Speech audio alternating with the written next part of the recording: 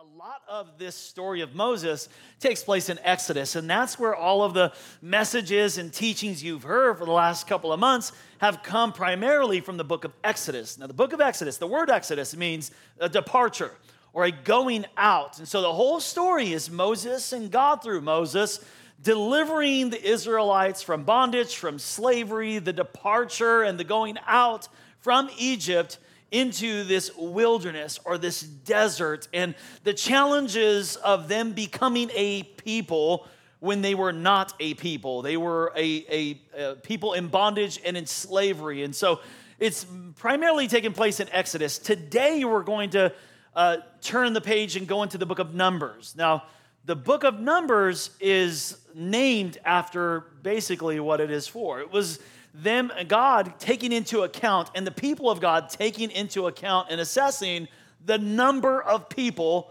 that we have. So they wanted to know, like, how many people do we have here that was delivered from Egypt? And are all the tribes represented? Who are the leaders of the tribes? And who are the descendants of each tribe? So the first 12 chapters of Numbers is a whole bunch of names and genealogies and lists. It's, when you're doing the one-year Bible reading plan, that's the part you really love, right? Anyone reading the Bible and get to you have daily Bible reading plans and you get to this part or Leviticus or something like that. And thank you, God. That's why I do the one-year Bible, okay? Because I get a little bit of the Old Testament, New Testament, Psalm, and Proverb every day for the days I'm stuck in Numbers chapter 3. And it's begot, begot, begot, begot. So anyway, but it is important. It was important to assess where they were for where they were going. And that's important for you to understand. They were assessing where they were so they can go where they were heading. So Numbers chapter 13 is where we're going to pick up. Now, they are on the verge of the land of Canaan, the promised land. They are moments, just miles away from stepping into what they always dreamed about. From what they always imagined. They never saw this land before. Abraham, Isaac, Jacob, the 12 sons of Jacob, they saw this land, but they only dreamed about it. They only heard stories about it. They only imagined it, and they are just moments away from stepping into what God has prepared for them. Now, here's what I believe God wants to do today. I believe there are many of you here today, listen to me. You are one thought away from you stepping into what God's planned for you. You're one thought away. Just one thought. And I don't know what that thought is, but I've been praying for you all week that the Holy Spirit would bring some insight into your thinking and your thought life, where maybe you have believed some falsehood, believed some lies, some deceptions. And what's this one thought that is keeping you from stepping into what God has promised you? Amen, somebody? Are you with me, guys? Okay, Numbers chapter 13, we're going to pick it up in verse 1. It says, the Lord said to Moses, now send some men to explore the land of Canaan, the promised land, which I'm giving to all my children, the Israelites. And it's important to note that it was God's idea to number the people, to assess the size of this congregation, this community, who they are and what tribes they were from. And it was also God's idea to send out some spies into the promised land to go investigate, to explore what this new land is like. Pick it up with me in verse 17 now of the same chapter. When Moses sent them, and he's talking about the 12 spies, one from each of the tribes of Israel were sent. When Moses sent them to explore Canaan, he said, go up through the Negev and on into the hill country, see what the land is like, and whether the people who live there are strong or weak, few or many. What kind of land do they live in? And then he gives them a list of questions. He's like, here's some things we need to know. Okay, what kind of land do they live in? Is it good? Is it bad? What kind of towns are over there? Are they unwalled? Are they fortified? How's the soil? Is it fertile? Is it poor? Are the trees in it or not? Do your best to even bring back some of the fruit. I want to get a taste of it. I want to get a taste before we get in. Give me a taste of what we're about to go into. So Moses sends them, and he's humble enough to ask the questions to prepare him for something that he's never done. He's humble enough to ask the right questions to prepare him to receive something he has never received, a radical change in another dimension. Now, God does not want him to go into this land foolishly. He wants them to explore and to identify. And I was wondering, how are you humble enough? Are you asking the right questions of the next season God is calling you into? Are you exploring where God is taking you, and you're asking the right questions about what the need is ahead of you? Here's why that's important. Write this down somewhere. Never assume that what's next is like where you've been. You can never assume that what is next is like where you've been. See, some of you went into a new season still using the old strategies. Are you with me today, you guys? Some of you stepped into new seasons and you still use old strategies, and it was incongruent, and you were losing battles you were built to win. Never assume that what's next is like where you've been. Never assume that you can be married and still act single. Never assume that having a baby won't change the whole dynamics of the marriage. Never assume like every change of what's next affects everything that was. And so Moses knows this, and God knows this. So they need to explore, they need to ask some questions. We need to know what we're getting into and what we have to offer and what we have in assess and what they have to offer and what they have in assessment. And Moses knows this, and Moses knows that a big part of leadership is thinking. And he knows that you can't do good thinking with poor information. And so, side note, be careful who's feeding you the information.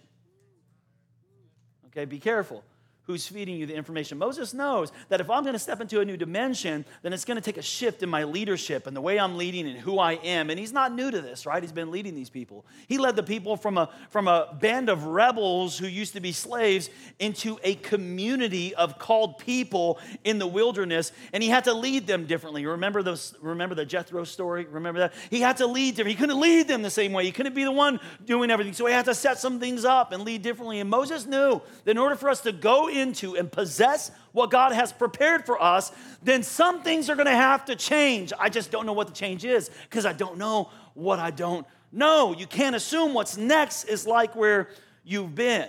Okay, Numbers chapter 13, let's continue. Pick it up in verse 26. They came back, these 12 spies. They went into the land and they came back 40 days later. They came back to Moses and Aaron and the whole Israelite community at Kadesh in the desert of Paran, which I don't understand. It says, then they reported to them and the whole assembly. I don't understand this about Moses. He's a great leader. He's probably the best leader of all the Old Testament, an amazing man of God, very wise. But what I don't understand is why he would allow these men who were tasked with giving an assessment and a report of this land, why he would allow them to speak openly before the entire people without speaking to them himself first. And so I understand this as a leader, and if you're a leader in here, you understand this, that you would want to meet with these people first and make sure that they are aligned in their information and in a vision and then in their assessment so that we can move forward as one people to where God has called us. But for some reason, he allows these 12 spies to openly speak in front of the whole assembly and himself. It says they reported to them in the whole assembly and showed them the fruit of the land. They gave Moses this account. We went into the land to which you sent us, and it does, man. It's everything you said it was. It's flowing with milk and honey. Here's the fruit. It's amazing fruit. These big old gigantic fruit. It was like the fruit was amazing, like nothing they'd ever seen. And then they said, but.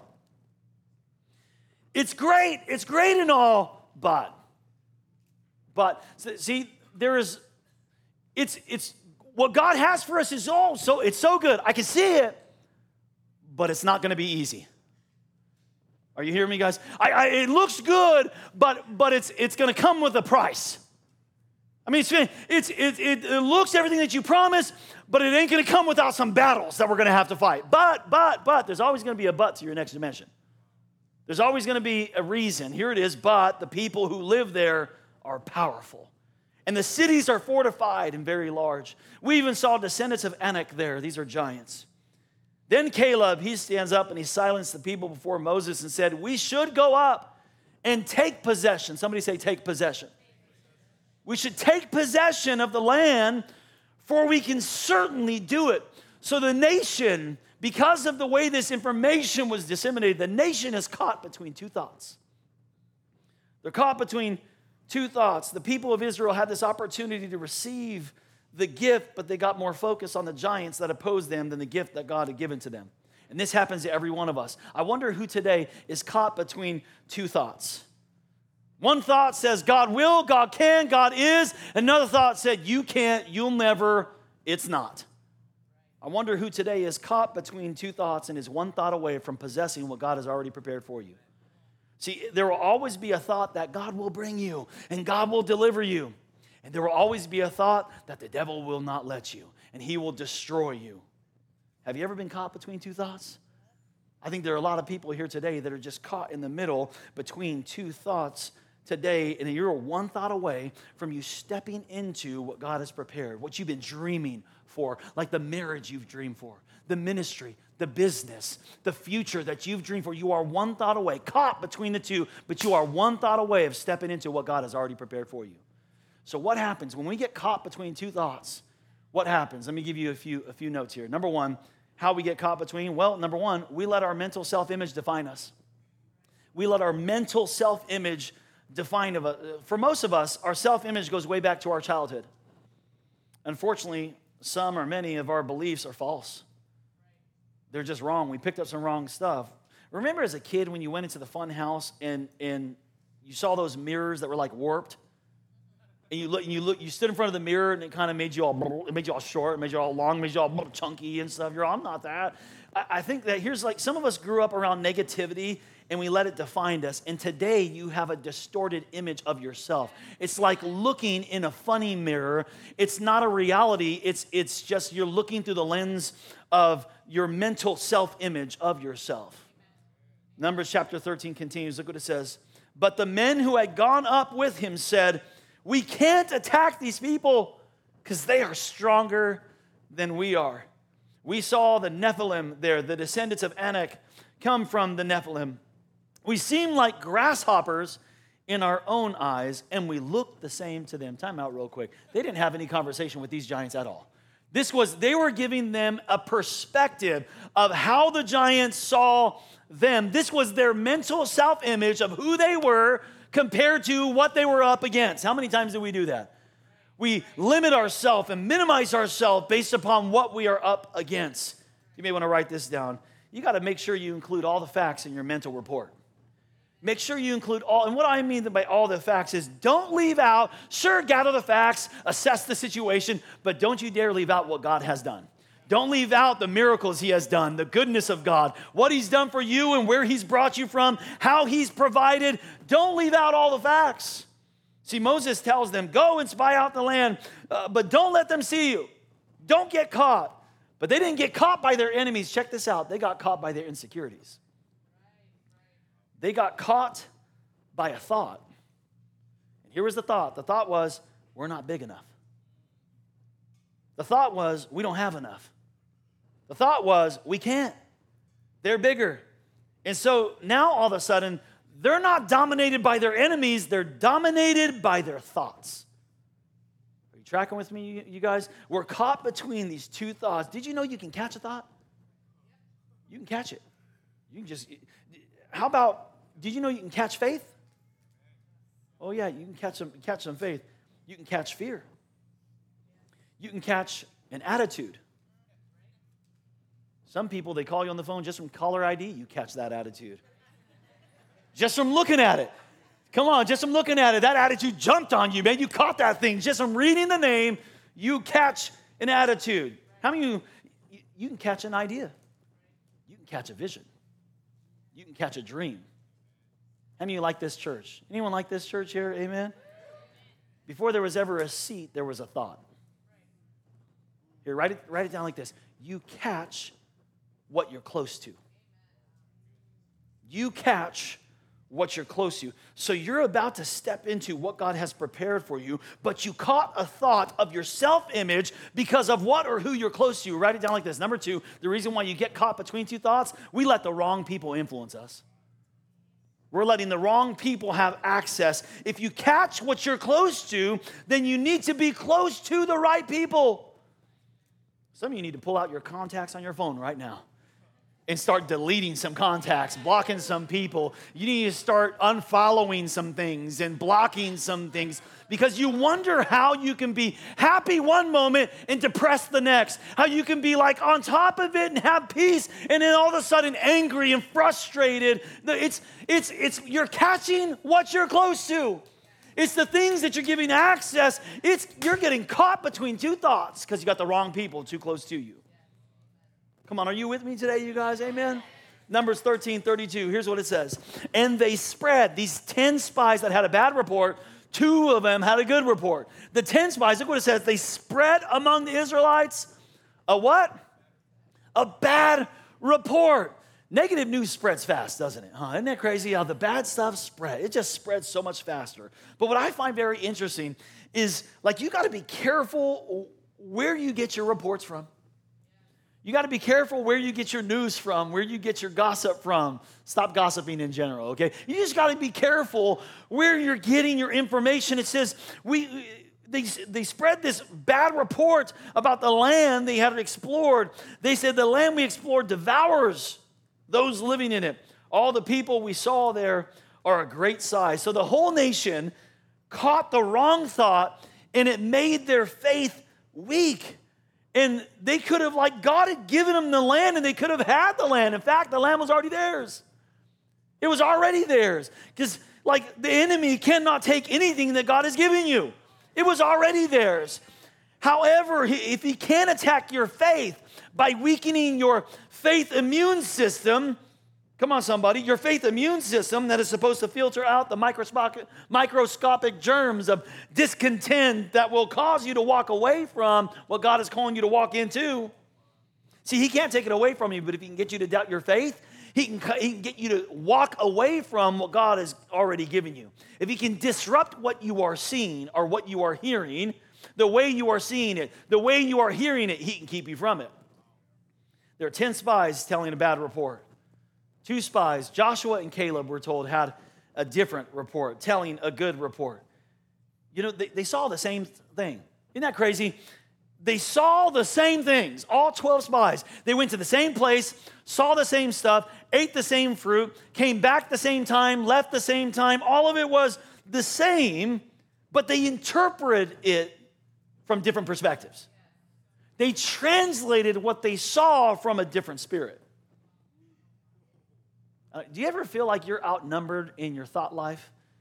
Between those two thoughts, do you ever feel like there are more thoughts telling you you can't, you won't, you'll never than you can, you will, and God can and can? Do you ever feel like you're a little bit outnumbered in your thought life? There was 10 of these spies came in and were telling people we can't, we'll never, and there were only 2 that said we can. I mean, I don't know about you, but I get outnumbered sometimes in my thought life. I have a Caleb in my head going, yeah, you can. Go do it. God can. God will. Yes. And then I have these 10 other spies going, no, he won't. No, you can't. You're not supposed to. And you'll never. I mean, am I talking to anyone here that ever gets caught between 2 thoughts of what God can do and what he's calling you into, and the bad report of you can't, you won't, you'll never? And there's these 2 thoughts of like, okay, just stay in safety. Stay where you know. Stay where it's already comfortable. Don't go into the new. Don't trust God with new territory, with a new enemy, with a new level. But we let the wrong people influence us. Here's why we get caught between 2 thoughts. Here's another reason. We let our past program us. We let our past program us. So these negative experiences we've had with relationships, people, churches, bosses, women, men, whatever it is, you get that programming, those hurtful words that were said over you or spoke into you, or the mistakes that you've even made, just that past programming. And for some of you, it goes all the way back to your family background. For some of you, you grew up in a home where you had an unpleasable parent. You could do nothing to please them or make them proud or make them happy. No matter what you did, it wasn't good enough. But your past has become your programming. It's become like your operating system, and it's the reason why you're caught today between 2 thoughts. Look what it says in Numbers 14 now. It says, that night, all the members of the community, they raised their voices and wept aloud. All the Israelites grumbled against Moses and Aaron, and the whole assembly said to them, if only we had died in Egypt. There they go again. Come on. This is This is a pattern here, right? This is a pattern of getting pulled back to my past, to getting pulled back to my bondage, to getting pulled back to my slavery. If only we died in Egypt or this wilderness, why is the Lord bringing us into this land? Only to let us fall by the sword. Our wives and children will be taken as plunder. Wouldn't it be better for us to go back? Wouldn't it be better for us to go back to bondage? Wouldn't it be better for us to go back to what was familiar? Wouldn't it be better for us to go back to Egypt? And they said to each other, we should choose a leader and go back to Egypt. See, the problem is, here's the problem. They didn't see themselves as children of God. They still saw themselves as slaves of Egypt. See, the reason why you have a gravitational pull to the past things that you've been delivered from is because although you're not there physically or you're not practicing it momentarily, your identity never changed, although your placement did. So you're still thinking of yourself, not as a child of God, not as a community called out by faith as God's people, but you're still thinking of yourself for your mistake or your addiction or your past or your mistakes. And I feel really sorry for the Israelites. I do, because they got the deck stacked against them because they were so many years in bondage and slavery. I'm talking about generational slavery and bondage that they were indoctrinated in, and then to have to shift from thinking like a slave to thinking like a son of God is a hard shift to make. It's a hard shift because it may seem for some of you like it's inauthentic. For some of you to act like someone you have never been may seem like you're not being genuine or authentic because all I've ever known, Pastor, is my slavery. All I've ever known is my addiction. All I've ever known is my bondage. And yet I need to find my identity in something different and deeper than my past, than my wounds, than my mistakes, than my resume. See, some of you are here today and you see yourself for your past and your mistakes. You see yourself, your identity has not shifted, although you're not there. And the reason why there's a gravitational pull to the things in your past is because you do, let me say it like this. It's not inauthentic for you to act like someone that you have never been up to this point. It's not. And some of you, the reason why it's hard to make the shift is because you got the wrong facts you're looking at. The facts that you're looking at is your resume, your past, and your mistakes. And you say, well, that's who I am. In order for you to walk into what God has called you to, you have to stop thinking of yourself from the circumstances, your past or mistakes. You got to go deeper because your identity rests in your soul. Your identity is much deeper. And you need to think differently about yourself. You need to think differently. The reason why you're caught between two thoughts is because you haven't changed your thinking. Here's another reason we get caught between two thoughts. Y'all with me today? You getting something out of this, you guys?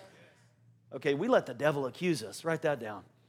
We just let that devil rule and reign in our mind. We let his accusations fly and let them sit in our mind and ponder and wonder and meditate on the devil's accusation. Do you know there is a war raging all around you? I don't know if you're aware of it, but there is a battle in your mind. Before there is a battle in the next level. God has another enemy for you. There is a next level enemy for where God is taking you. There is a next level battle. There's a next level that God is taking. But before you ever get ready to fight the next level battle enemy, you got to win the battle in your mind. This is where the devil's number one target is your thoughts. He knows that if he can get you to believe his lies, he'll be able to control and manipulate your life. You know, the devil's a thief, right? He can take your promise. He can take it. Now, it's God's promise, but he can take it from you if you believe him. He can take your promise. So what he wants to do is steal your thoughts. Look at John 10:10, right? The thief comes only to steal, to kill, and to destroy. And we're battling between these two thoughts. You know what it is? You got a thief in your mind. You got a thief in your mind trying to steal what God has already promised you, trying to kill what God is, trying to destroy what God has established. I love Proverbs chapter 6, verse 30 and 31. Look what it says. People do not despise a thief if he steals to satisfy his hunger when he's starving. So he's just a thief. You know, that's what thieves do. A thief's a thief. But check out this next verse. Yet if he is caught Come on, somebody. Yet if he is caught, he must pay sevenfold. So listen to me. We came into this service today to catch a thief. Come on, somebody. We need to catch a thief and let him know, you got to give me my joy back. Hey, thief, you got to give me my promise back. Hey, thief, you got to give me my marriage back. Hey, thief, you got to give me my time back. Hey, thief, you got to give me my wisdom back. Hey, thief, you got to give me the joy of my salvation and pay back sevenfold. So how do you catch a thief that's in your mind, though? How do you catch a thief that lives in your thoughts? 2 Corinthians chapter 10, verse 5. We demolish arguments and every pretension that sets itself up against the knowledge of God. And this is why I don't understand Moses, right? Because here is a report that is setting itself up contradictory and against the promise and the knowledge of God, and he allows it to spread. You can't allow that to spread. You can't give these spies free rent in your mind anymore. He says, look, you got every pretension that sets itself up against the knowledge of God, and we take captive. You got to take captive every thought and make it obedient to Christ. So listen, you got to catch something new. Do you want to hear? Listen to me. God is for you. Can you catch this? Catch a new thought. God is for you. There is more for you than there are against you. Amen, somebody? You got to kick the 10 spies out of your head and listen to Caleb today. We can. We will. God can. God will. He is. I have. I am. Come on, somebody. You're stuck. I don't know what your one thought is, but I believe there's at least one for almost every one of you here today that you're stuck between. And maybe you didn't even know you were stuck battling between yes, I can and no, I can't. And yes, he will and no, he won't. But you're stuck somewhere between two thoughts.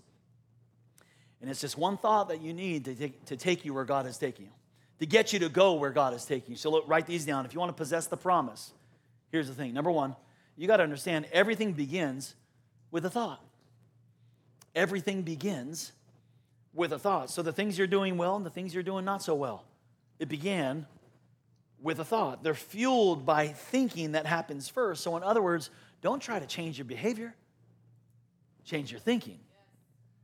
And if you can change your thinking, your behavior will follow. But if you never really change your thinking and you only try to change your behavior, you'll never really change. Everything begins with a thought. So adultery doesn't start without a thought. Hate doesn't start without a thought. Greed doesn't start, or debt. How about that? Debt doesn't start without a thought. On the other hand, though, life change begins with a thought. With one thought. The growth and the new life that God has for you also begins with one thought. Just a thought that you need to grab and believe in today. Romans chapter 12, verse 2. Do not conform any longer to the pattern of this world, but be transformed by the renewing of your mind. God wants to give you new thoughts. God wants to give you a new way of thinking, a new way of thinking about yourself, a new way of thinking about your future, a new way of thinking about Him, a new way of thinking about your marriage, your ministry, your calling, a new way of thinking about your job. He wants to change you by changing the way you think. Everything begins with a thought. Number two, what we think determines how we believe. Do you realize that your mind can actually affect your faith? Your mind and your thoughts can affect how you feel and how you operate by faith. You will speak, act, and react as the person you think you are. So many people are blaming their spouse, their teacher, their neighbors, their bosses, the economy, all those things. Trust me, all those things are not making you feel and making you act a certain way. It's your thinking towards those things that are making you. Are you hearing me, you guys? Truth be known, everybody lives in the same situations. We all are living in the same economy. We live through the same pandemic where all of us have to pay the same gas price that everyone has to pay, yet some of you are freaking the heck out about it, and the others of us have peace that passes understanding. Is that okay if I just said that right now? It's your thinking. And you think you're like your thinking about it determines how you believe, which is, I want to challenge you. Some of you need to take this challenge. For 1 month, get off of social media. Okay, let me make it bite-sized for some of you, okay? 1 week. Okay, for some of you, let me just, come on. 1 week. Just do it for 1 week. without any of that, because you wonder again, and some of you need the news, some of you need to turn off the news, turn off some of that media stuff, because that stuff is influencing your thinking more than you know, and it's affecting how you are believing and behaving more than you know. I'm telling you, if you just shut that stuff off, if you shut it off for a week, you're going to see a difference. At the end of that week, you're going to be believing different, feeling different because of the access you have prevented people to your life. Okay? What we think determines how we believe. Look at Philippians chapter 4, verse 8 and 9. If you don't have this verse already memorized or have it somewhere in your home, you need it in your home. You need this. This is one of those verses that you just need in your life. You need to anchor yourself to some verses that are primary to identity in life. Look what it says. Finally, brothers, whatever is true, whatever is noble, whatever is right, whatever is pure, whatever is lovely, whatever is admirable, if anything is excellent or praiseworthy, this is what you are to think about. So check it out. If I were you, here's what I do. I take that list of what God says should dominate my thinking, and I would measure it against everything that I'm giving access in my mind. And if it doesn't meet the list, then it's getting kicked out of my mind. If that social media account is not true and noble and right and pure and lovely, then you don't need to be following that account. If that news station is not true and noble and right and pure, if that show is, if those people are, you got to limit the access to your mind. Some of you are letting the 10 spies live rent-free, and you're wondering why you're caught between two thoughts. He says, look, this is the list. This is the only things that should be in your mind. Think about such things, and then check this out. And the God of peace will be with you. See, the peace of God, you can have it, but it costs. It doesn't come easy. It comes with a price. And the price is managing your thoughts, managing the access to your mind. If you want the peace of God, he'll give it to you. It's accessible. It's readily available to you. But you need to guard your thoughts and what you're allowing access to your mind. Y'all with me? What we think determines how we believe. Number 3, our thoughts determine our destiny. Our thoughts determine our destiny. Not your education, not your status in life, not your how much you have, not who you know. Those are all important to some degree. That's not what determines it. Our thoughts determine our destiny. Someone once said, sow a thought, reap an action. Sow an action, reap a habit. Sow a habit, reap a lifestyle. Sow a lifestyle, reap a destiny. If you don't like where you're going, change your thoughts. Let me say it this way. If today you are today where your thoughts have brought you, and you will be tomorrow where your thoughts have taken you. So if you don't like where you're going or where you are, then change what you're thinking about. Your thoughts determine your destiny. No longer can you blame it on the giants of the land. No longer can you blame it on the bondage of your past or what your parents did to you or what they said to you and how they hurt you. You need to start taking ownership of your own thoughts and your own destiny. If you want to change your destiny, your thoughts determine your destiny. Now, here's where it gets real in the Israelites' journey. There's been a lot of grace. There's been a lot of mercy. But here's where we see God, the straw that broke the camel's back, as they say. Numbers chapter 14. It says this in verse 26. The Lord said to Moses and Aaron, how long will this wicked community grumble against me? I've heard the complaints of these grumbling Israelites. So tell them, as surely as I live, declares the Lord, I will do the very thing I heard you say. When you were caught between those two thoughts and you said that, like, God says, I'm going to give it to you now then.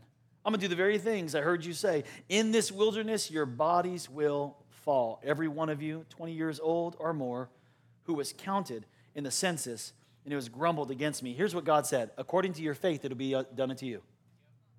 You had little faith, I'm going to give you what you believed for. If you would have just had great faith, I was ready to already give you the land that I prepared for you. But because you had little faith, I'm going to give you what you believed for. And you believed for your demise, and I'm going to give you your demise. Not one of them will enter the land I swore with uplifted hand and to make your home, except Caleb, son of Jephunneh, and Joshua, son of Nun. As for your children that you said would be taken as plunder, I will bring them in to enjoy the land you have rejected. But as for you, your bodies will fall in this wilderness. Your children will be shepherds here for 40 years, suffering for your unfaithfulness until the last of your bodies lies in the wilderness. For 40 years, 1 year for each of the 40 days you explored the land. So the spies went into the land for 40 days.